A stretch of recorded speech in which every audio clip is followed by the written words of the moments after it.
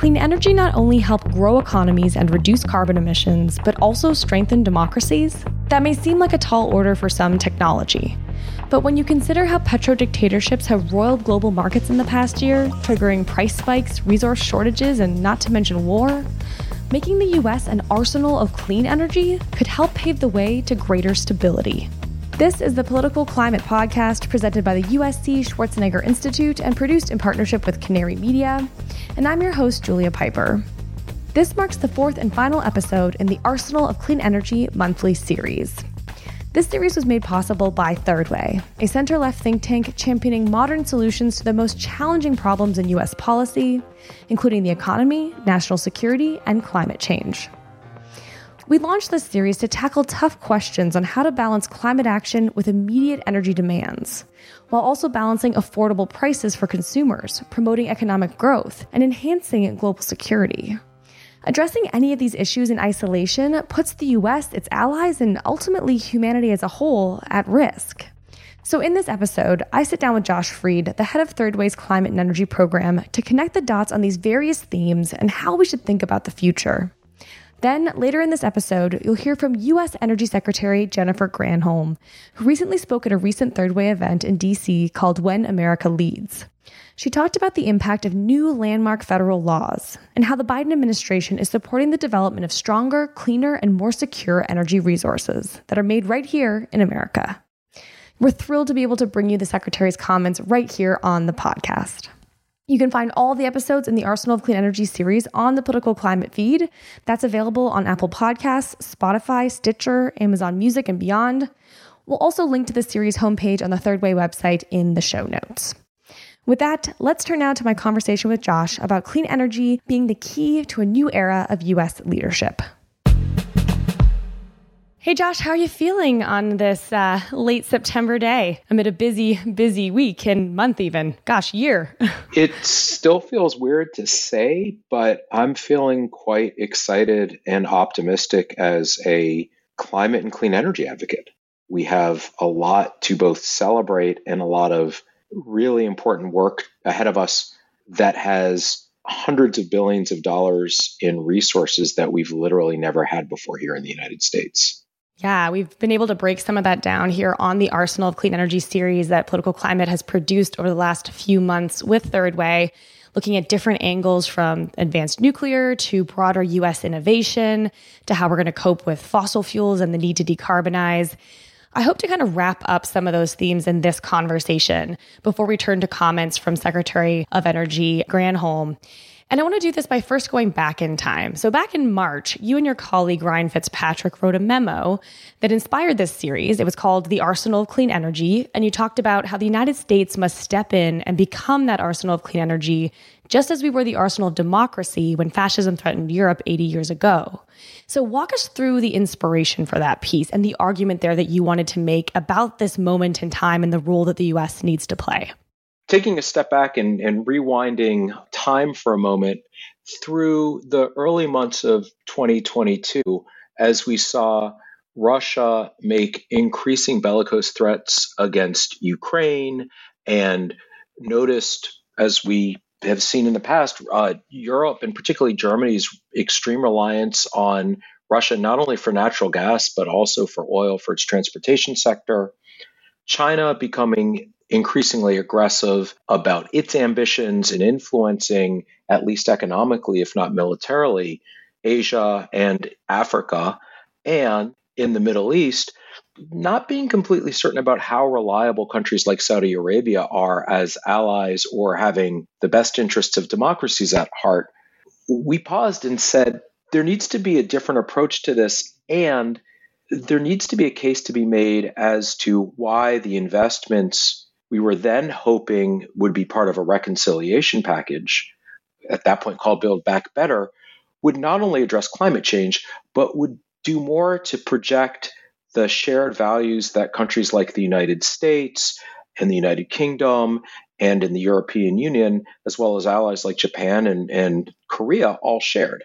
And so we looked at how there was a current theme of that, which is the countries that were starting to really hoard resources or had a lot of natural resources, oil and natural gas in Russia, the critical minerals that China was increasingly taking control of and processing, those countries were using them to try to influence and in many cases manipulate other countries. And it made sense for the United States, with a strong foundation in clean energy innovation and investment, a lot of resources, that we could try to provide a counterargument to that. Interesting. You're really sort of nesting these climate, energy, and innovation needs in this global landscape.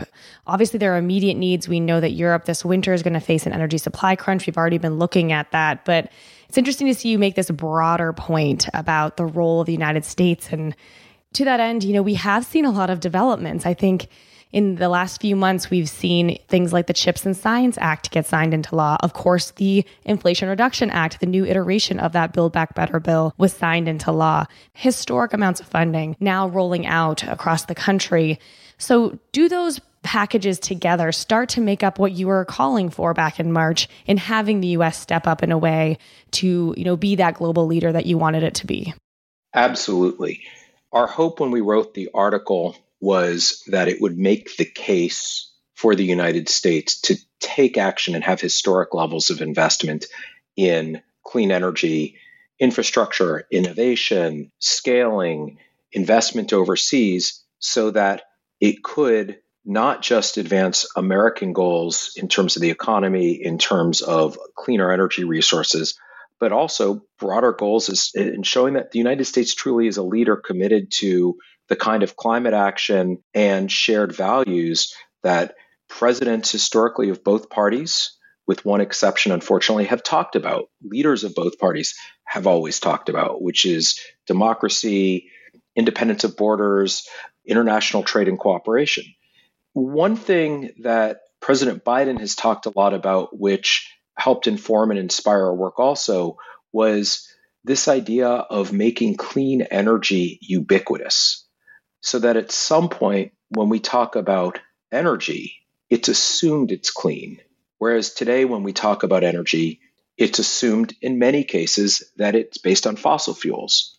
The connection that made for us was that fossil fuel energy is very, very often used as a tool for diplomacy. It's used as a proxy in lieu of military action to try to influence or force other countries to do oftentimes a petro-authoritarian state's bidding, and that those confrontations or competitions were always asymmetrical.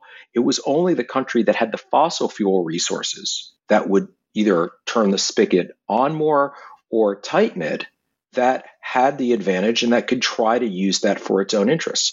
The most glaring and immediate example was Russia in the months leading up to its invasion of Ukraine, where it was very explicit, and particularly Vladimir Putin was very explicit, that he thought he had a way to squeeze Europe and force it to look the other way if Russia was going to engage in military action and illegally invade Ukraine, because he thought that Europe was too reliant on Russian natural gas and oil and couldn't escape it. He was surprised happily and proven wrong, because the EU and the United States and other countries have worked together to reduce the EU's reliance on and ultimately, hopefully, eliminate their reliance on Russian natural gas and oil. It made us realize, hey, if the United States made these big investments that we now have with the CHIPS Science Act, the Inflation Reduction Act, and the bipartisan infrastructure law, we could deploy clean energy for good the way Russia was deploying fossil fuels for ill, and hopefully build more common bonds with our allies so that we could all share in that. At risk of making this too simplistic, do you think the clean energy transition is necessary to continue to see democracy perpetuate around the globe? I don't want to be too reductive, but is it central enough to say that these missions will shape together in a very intertwined way the future of global stability and freedom? If we and our allies leverage clean energy well, it could become an incredibly important tool to protect democracy, protect and expand national sovereignty, and enable countries to identify and live the values that they want to live. And it's not just in the area of conflict now, immediately in front of us in Europe, it easily could be used as a tool for good in other parts of the world, in Africa, in Asia, in South America. But like any other technology, it's simply a tool, and how it ends up getting deployed and whether it's used for good, for ill, or neither depends on how the people in the countries deploying it actually deploy it. So the answer to that is completely unwritten. It does beg us all to really expand the aperture of how we think about clean energy, to take it beyond simply a tool to decarbonize, as critically important as that is, or merely a tool to help mitigate climate change, and look at it as the underpinning of economic activity and international relations that energy has been for centuries. Right. In that regard, energy is not new to the, global stability and political landscape. So take your point there. And also on the fact that so much of this has yet to be written. We are still working on building out our domestic supply chains for clean energy and ensuring that they are fair and, affordable and have the most robust, human rights, et cetera. So still much more to be done on ensuring the clean energy transition works for the world in the best way possible. But speaking of the opportunities ahead, Third Way recently completed a study in partnership with Breakthrough Energy and Boston Consulting Group that examined the economic growth that could come from betting big on America's potential to grow and lead in specifically 6 key energy sectors. It's called Potential for U.S. Competitiveness in Emerging Clean Technologies, and we'll be sure to link to it in the show notes. So Josh, could you walk us through some of the highlights of this fresh off the press report from Third Way? Absolutely.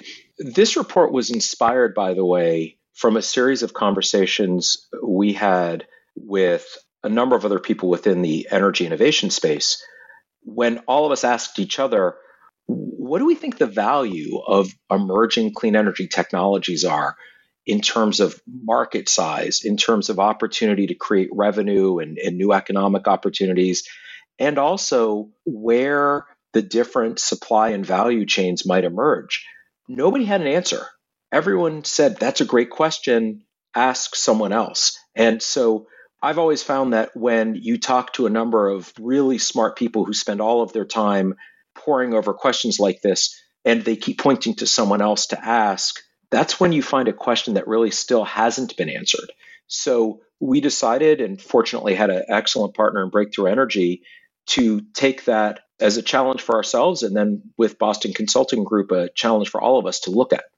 The study identified 6 clean energy technologies: long-duration energy storage, electric vehicles, low-carbon hydrogen, advanced nuclear, and direct air capture, as well as clean steel, and asked, where is the value economically, and are there parts of those value chains that give the United States a really good opportunity to have a global competitive advantage? They found across those emerging 6 technologies, there could be somewhere between $9 and $10 trillion of domestic market value over the next 30 years, and create as much as or more than $340 billion in exports annually. If we got to that point, it would be over $100 billion more in exports annually than the current value of all of America's fossil fuel related exports. That shows you just how big, in only these 6 technology areas, the U.S. clean energy market could be. That's some real, money, some real numbers there. And I think it also found the report that, there'd be millions of jobs created and something on the order of $500 billion in tax revenue here in the U.S. over the next 3 decades. So giving back to the country as well. But let me ask you, what does it take to get from A to B? We're talking about a massive leveling up of American clean energy, a concept that is very popular on a bipartisan basis and in large part is making more here at home. But of course, it's not the easiest thing to do. There's the idea that this is still building stuff. You have to site these facilities. There are questions about land use to permitting to environmental protection at a different scale. Of course, there's the dollars that have to go into it that I know the legislation we mentioned helps support, but surely there'll need to be more. So what are some of the themes that come to mind when you think about how we accomplish this and capture that value that you just laid out? To capture the value of the clean energy markets requires at least two big sets of actions involving the federal government that ultimately are bipartisan in that there's controversy on both sides of the aisle around them. One is it requires a return to industrial strategy. There is an important role for the federal government to play to look at what technologies, markets, other actions are in the national interest and deploy smart coordinated policy to guide the private sector to get there. In the 1980s, that had gone out of vogue. We stopped as a country to think about and develop industrial strategy and really left it entirely to the markets to either build American industry and companies and capital or not. And in some areas that worked, in many areas it didn't. It's left us vulnerable in which sectors of the economy have really developed in the United States, which we have decided or left to chance to really be developed elsewhere. We can't afford to do that with clean energy. So we need, as the Biden administration has really started to do, particularly with the Inflation Reduction Act, but also previous policies, say these sectors are very important. We think they should in part be developed in these parts of the countries because they have excellent assets, including existing infrastructure, highly skilled workforces, previous history with this type of technology or energy source. And let's start building it there in partnership with the private sector. And then the private sector can run with it. New companies can be created. A lot of money can be made. And we can partner with companies from and countries from other parts of the world to really see that grow robustly. The second thing is we have to build a lot very quickly. We're going to have to double or triple the amount of solar built and deployed in the United States, the amount of wind deployed in the United States, develop and deploy an entirely new set of advanced nuclear technologies, carbon capture. It goes on and on. The United States doesn't build things quickly anymore. It took us 80 years to add an additional mile or two to the subway line on the east side of New York City. We don't have that much time to wait. So we are going to have to look at ways to apply different approaches to how projects get evaluated and permitted. That doesn't mean eliminating community input. It doesn't mean anyone can build whatever they want, wherever they want. But it does mean we need to recognize that there's a balance that needs to be struck and that speed needs to be a priority. So we're talking about strategic industries and how the U.S. can lead here at home and eventually export technologies abroad. So the legislation we've discussed sets a critical framework for that. For instance, the IRA, the Inflation Reduction Act, includes sweeping tax credits and rebates for a whole suite of different kinds of clean energy technologies. The bipartisan infrastructure bill has funding for the electricity sector, things like transmission and distribution, as well as conventional roads and bridges and that sort of thing, that serves as a backbone for U.S. economic growth. Then there's the CHIPS and Science Act, which is focused largely on the semiconductor sector, which is used in clean tech, including things like electric vehicles. So while we can't undersell the significance of these public investments, there are still some blanks that need to be filled in. First, around funding. Not every measure in the laws that we've described have dollars allocated to them. I'm thinking specifically of that CHIPS and Science Act here. Secondly, it's not given that once we invest in a technology at home, that those industry players will somehow be able to compete globally. And even if they can, I have to imagine it could fuel even more competition with even our allies than it would collaboration. So Josh, as we look to paint a full picture, I know I've sort of thrown out a lot here, but how do you think about some of the challenges and the gaps in this new landscape we're trying to create? Let's take those one step at a time because you've raised a number of important issues. On the funding question, the provisions of the three bills you referred to, the Inflation Reduction Act, the Infrastructure Law, and the CHIPS and Science Act, all passing in less than 2 years means we now have well over $500 billion in tax credits, in grants, in loan guarantees, in other investments to speed up the transition to net zero.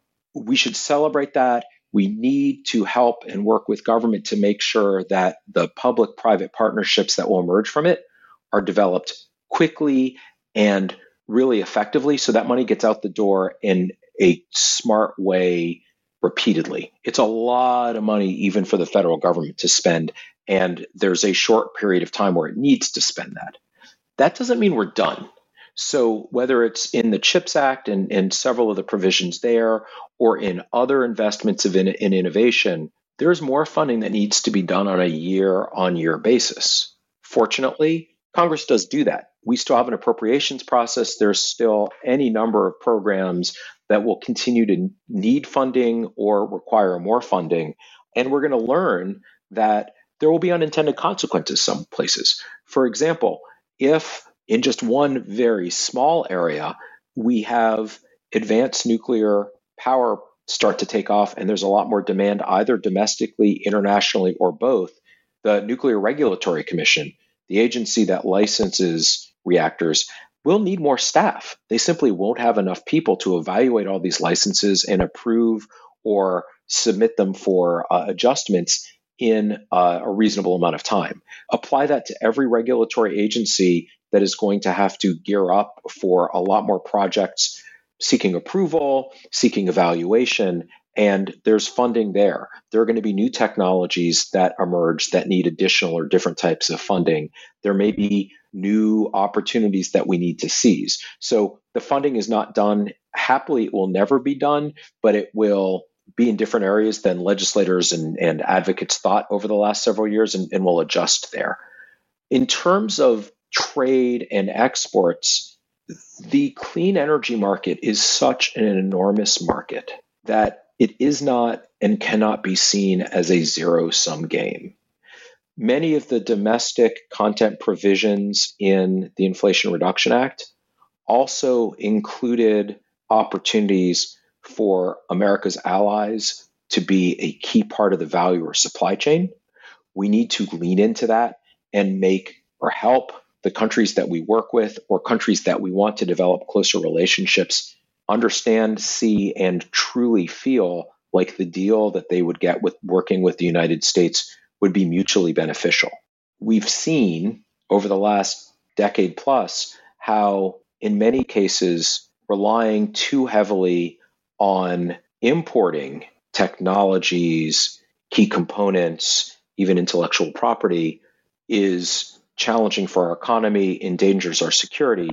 We need to walk the walk on that and also look at where we can work with other countries and say, we're going to build a battery plant in the United States. We also recognize you're going to want to build a battery plant in Eastern Europe, in Africa, in a country in Latin or South America. And we should partner on that so that there is a big benefit economically, jobs, and in terms of the supply chain here and with our allies. That's a really helpful clarification on the exporting side and how to think about it, because, even throughout this series, we've talked about inventing, building, deploying here at home, and then making it and exporting it abroad. And if I'm hearing you correctly, you're saying yes, and we're not going to do that alone. This is about creating a framework where it kind of goes back to your democracy point and creating a broader global ecosystem of safer democracy-based, systems that can all work together and thrive and prosper. Am I saying that correctly? And are there specific elements you'd point to that enable that? That's a great description of it. And look, when you work particularly in U.S. policy, whether it's live in Washington and operate in Washington like I do, or are in other parts of the country, but primarily talk to people focused on the United States or on national policy, we all become susceptible to tunnel vision and see how great, for example, this $500 billion in investment looks to us and assume that the rest of the world will see it the same way. I recently had a conversation with a trade minister from a close ally of the United States who initially voiced those same concerns and said, we're a small country. The United States is our biggest trading partner, but we rank very far down the list of trading partners for the United States that you export to. How do we make sure that we don't get lost in this deal? And we talked about how different countries have already started to really develop or have the potential to develop robust parts of supply chains, Offshore wind is a great example where we have a situation where countries like Norway have enormous infrastructure, skilled workforce, intellectual property around building offshore wind that the United States not only needs to catch up on, but can learn from. So we may see in that instance, for example, a Norwegian or a Danish or another country's company come and work in the United States, but also end up significantly benefiting the country in which they're based as well.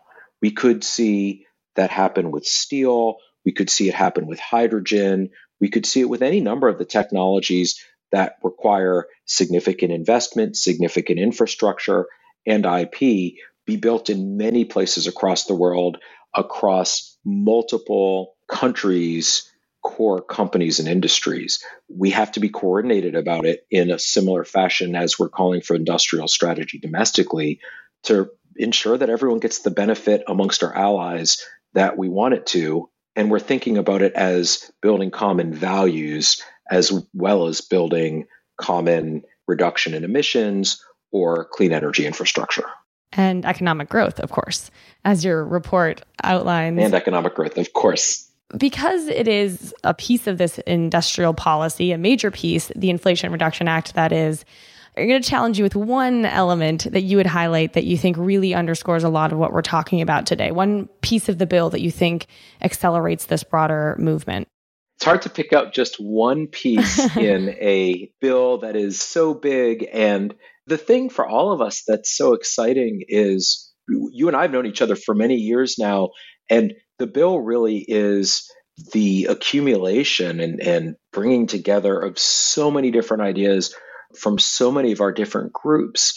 I think one of the biggest success stories of the Inflation Reduction Act is, at its core, the bill lays out an economic plan that marries the strengths of the federal government with the strengths of private investment.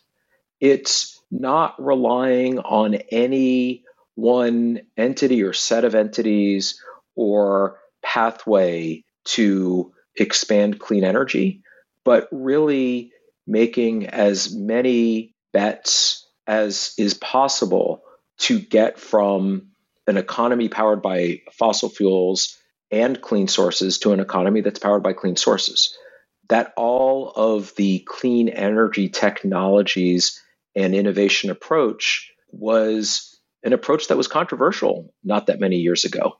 Many people saying, don't focus on anything but renewables. It can do it alone. Any investment in anything other than renewables is a bad bet. That debate is over, and the policy, the federal government, whether it's on which technologies are used or what kind of investment or credit or loan capital vehicles being used, is over. It's everything all the time as effectively as possible. Right. As we're talking about the actual public funding going into this, we should expect there to be unprecedented amount of private spending that will also complement this bill. And we'll see that ramp up these new industries and existing industries in exciting ways, I think. That's a positive note. And I don't mean to bring it down, but I think I have to ask you about the situation in Europe, especially since I know Third Way is doing more and more work in Europe. And we're all looking now at a difficult winter ahead, potentially for our allies and friends in Europe as they look at keeping their homes warm and lights on and everything amid the winter months. And this is, of course, amid the ongoing Russian war in Ukraine, where Europe is trying to get off of Russian energy supplies. But there are potentially going to be, kinks in the system. And, while we want to make the U.S. this arsenal of clean energy and we're on our way, it's not fully in place today. So how do you think about the immediate near term, perhaps just as soon as this winter, and what it means for our European allies and security goals we have right now amid this conflict going on in Europe, and what the U.S. can do at this time? Yeah. The crisis in Europe caused by Putin's invasion of Ukraine is going to hit another potentially very acute point this winter. We shouldn't think of it only as a one winter episode. There could be several winters ahead as Europe cuts its ties to Russian fossil fuels, where gas and oil are going to be much more expensive and in much more short supply. In the short term, The biggest challenge for our European allies is ensuring they have enough gas just for this upcoming winter. And they're making every effort to address that now. The European Commission's Energy Council is leading the charge to stabilize the crisis and then bring down soaring prices, which have hit a level that make the concerns that Americans have, understandably from our standpoint, look like nothing.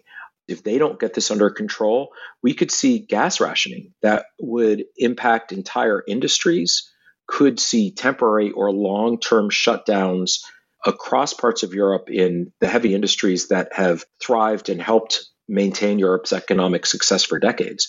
And Europe would have to make some tough decisions that they shouldn't have to make. A couple of highlights from that, the EU is trying to develop a coordinated mandatory EU-wide plan that would reduce demand for electricity and gas and cap prices so that there would be a shift from customers bearing the burden to windfall profits tax so that companies that are generating and transporting energy and making record profits would bear a larger part of the burden. Others are looking for other means at the member state level to lower costs while financially supporting struggling companies. And that includes, I think, Sweden and Finland and Germany, for example, are offering new credit lines for companies that are at the brink of defaulting. And so it really is an all policy hands on deck moment. One thing that is particularly scary is that this is not simply an energy crisis or an potential economic crisis. There is a dangerous political element to this as well. The backdrop of Europe's energy crisis is also giving rise to another round of right-wing extremism.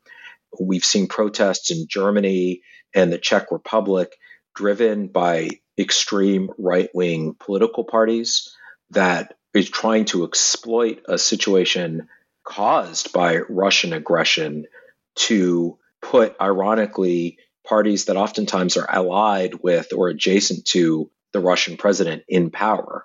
We're also seeing in Sweden and in Italy the resurgence of far right-wing parties that are coming to power in part because of other issues, immigration and crime, but have similar policies when it comes to Russia, when it comes to being skeptical or hostile to clean energy and to action on climate as the parties in Germany and in the Czech Republic. It reinforces why this is not merely for the United States a question of the economy or the question of climate action, both of which are really important, but also a question of values and protecting common interest and protecting our allies' democracies. The stakes feel exceptionally high. If I had just climate anxiety, I've now got democracy anxiety. But I guess it just speaks to the fact that this is a historic moment in time where we are dealing with a number of transitions, if you will, and there's a lot at stake. Doesn't it? It feels like peak 2022 is that we can't simply have one anxiety caused by a crisis or a political problem. They've all got to come together. It's like every crisis is the Coachella of crises instead of just being a one-off, one-night gig at a club. So, well, I'm not having any fun, except that I am. It's the best of times and the worst of times, right? So much potential. Coin a phrase, yes, exactly. So much potential ahead of us, as we discussed earlier in this discussion. But also, as you just laid out, a lot of uncertainty on the horizon. So I guess if nothing else, it just goes to show that we all have a role to play, an agency in figuring out what the next chapter looks like. Absolutely. The amazing thing about this last year and a half for the United States and globally around climate change is that we are turning a page. Instead of continuing to ask the question of when is the United States going to finally act and put its policy and money where its heart has been, we now get to say, how do we leverage well over $500 billion in federal policy and investment to get more clean energy invented and developed and built around the world? And how do we all build more of the value chain and develop and export a common set of values around preserving sovereignty and self-determination. It sounds heady and like a lot to bite off, but at a moment when multiple crises are coming together, it's really heartening and slightly easier to go to sleep at night knowing that we have some new tools that are starting to get at the scale of the challenges we face. It felt a little bit like Coachella at the Inflation Reduction Act ceremony in DC earlier this month, where we got to feel that energy and we got to feel the excitement of everyone celebrating the fact that this bill got across the finish line. So many experts, from scientists to congressional staffers to organizations like yours to individual companies and nonprofits, activists came together to realize what they had accomplished. And I think it is a symbol, it's a sign, it's evidence of what we can do when we seize the opportunities ahead of us. So maybe that's a positive note we can end on despite the challenges that lie ahead. Absolutely. I wish we had had this conversation and idea before the White House event so we could have suggested a more Coachella-like lineup in addition to the wonderful speakers that were at the event. I wouldn't have minded Lizzo added to the program, I'm just saying. Lizzo would have been fantastic. God bless James Taylor. I think there were a lot of people in the audience who had slightly blank stares when he came on stage because they are from a different generation. I'm from a different generation and I'm no longer young, but Lizzo would have been pretty fantastic. We'll have to add that to the next celebration of a climate victory. Yes, I hope she's on board. We'll reach out to her people. Fantastic. Well, with that, we'll end this part of the conversation and turn now for closing comments that I think sum up a lot of what we talked about. And these are comments coming directly from the Secretary of Energy, Jennifer Granholm, who spoke recently at a Third Way event announcing the new report, Potential for U.S. Competitiveness in Emerging Clean Technologies, the one we mentioned earlier from Third Way, Breakthrough Energy, and Boston Consulting Group. Josh, thank you so much for your insights and for inspiring this entire podcast series. Let's turn now to Secretary Granholm and her version of how she sees America can lead and be that arsenal of clean energy. Hi, everybody. Thanks for being here. First of all, thanks to Third Way for organizing, and thanks to the partners in the report that's about to be issued, Boston Consulting Group and Breakthrough. Really appreciate the smart way it has been analyzed, the 6 sectors, all of that, completely dovetailing with what the administration is doing and intends to do. So let me just start with this. On our way this week to the IRA celebration at the White House, I was thinking about a visit that I made with Securing America's Future Energy Safe to China about a decade ago. It was just after I was governor of Michigan. We went to look at what China was doing in their strategy on energy policy. And we went to a number, we met with a number of mayors from a couple of provinces, and they had a demonstration of the technologies that they were investing in and the strategies they were using. Super fascinating. And as one of the demonstrations was happening, I was standing next to one of the mayors, and he leans over to me and he says, "So, when do you think the United States is going to get federal energy policy?" And I said, I don't know. Congress is so divided. It's going to be really hard. States may be acting, but it's very disconnected. And he said to me, he gave this big smile, and he said, "Take your time. Take your time," because, of course, our passivity has been other countries' opportunity.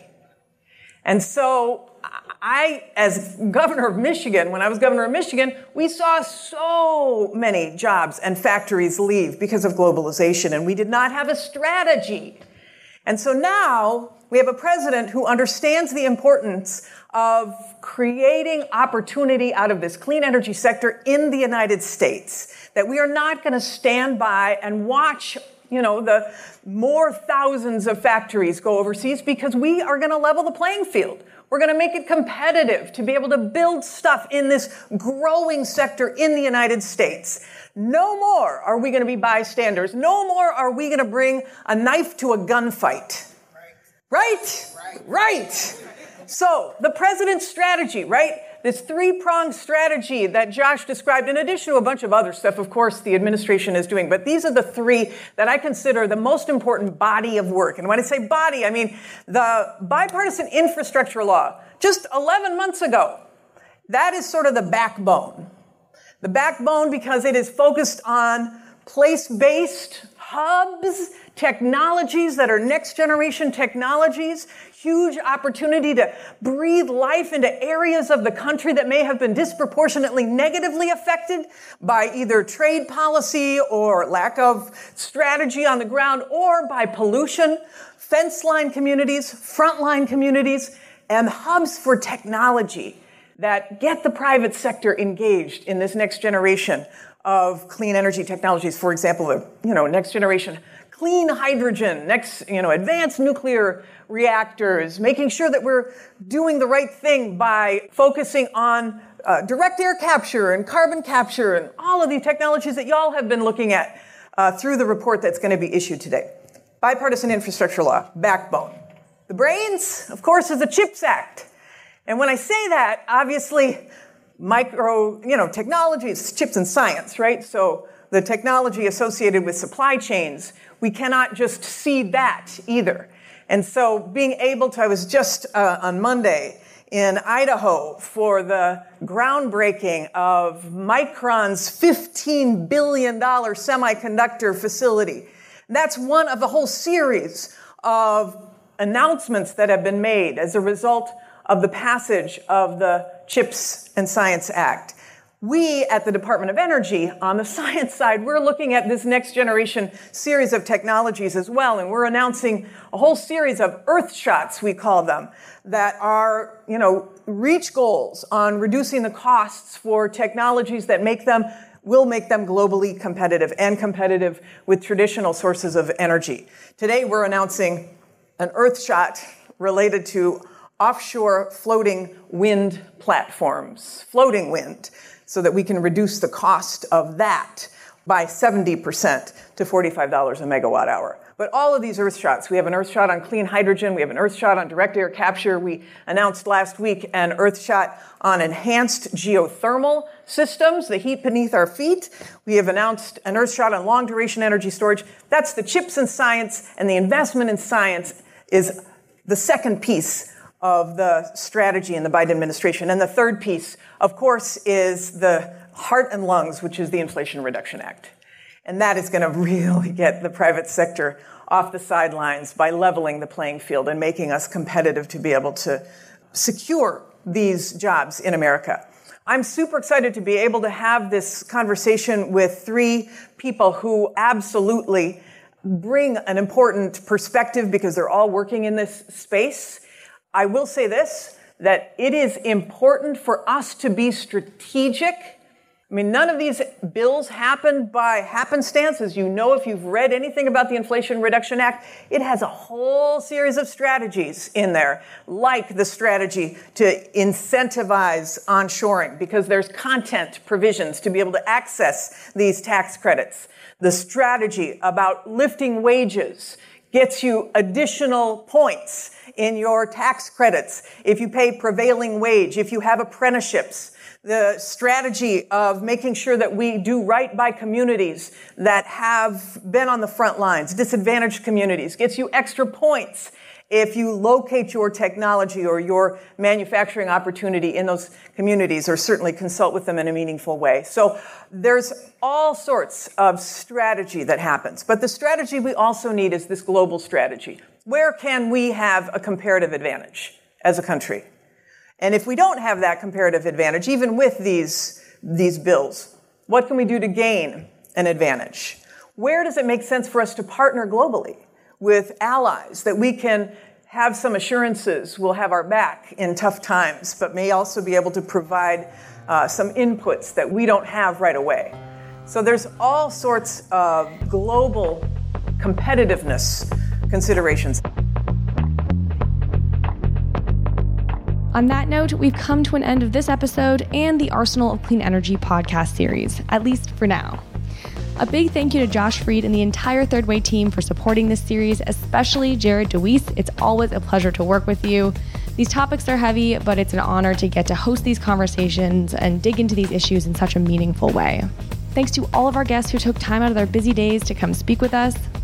Thanks also to World War Zero for sharing this podcast series in their newsletter. And if you don't get that newsletter, be sure to sign up at worldwarzero.com. Finally, thanks to our editor, Kyle McDonald, as well as the team at the USC Schwarzenegger Institute and Canary Media. Thanks to all of you for listening. Political Climate has lots of great episodes, including this series, so be sure to check out the podcast feed and hit subscribe if you haven't yet. We have lots of fresh content coming up in the coming weeks. I'm Julia Piper. So long for now.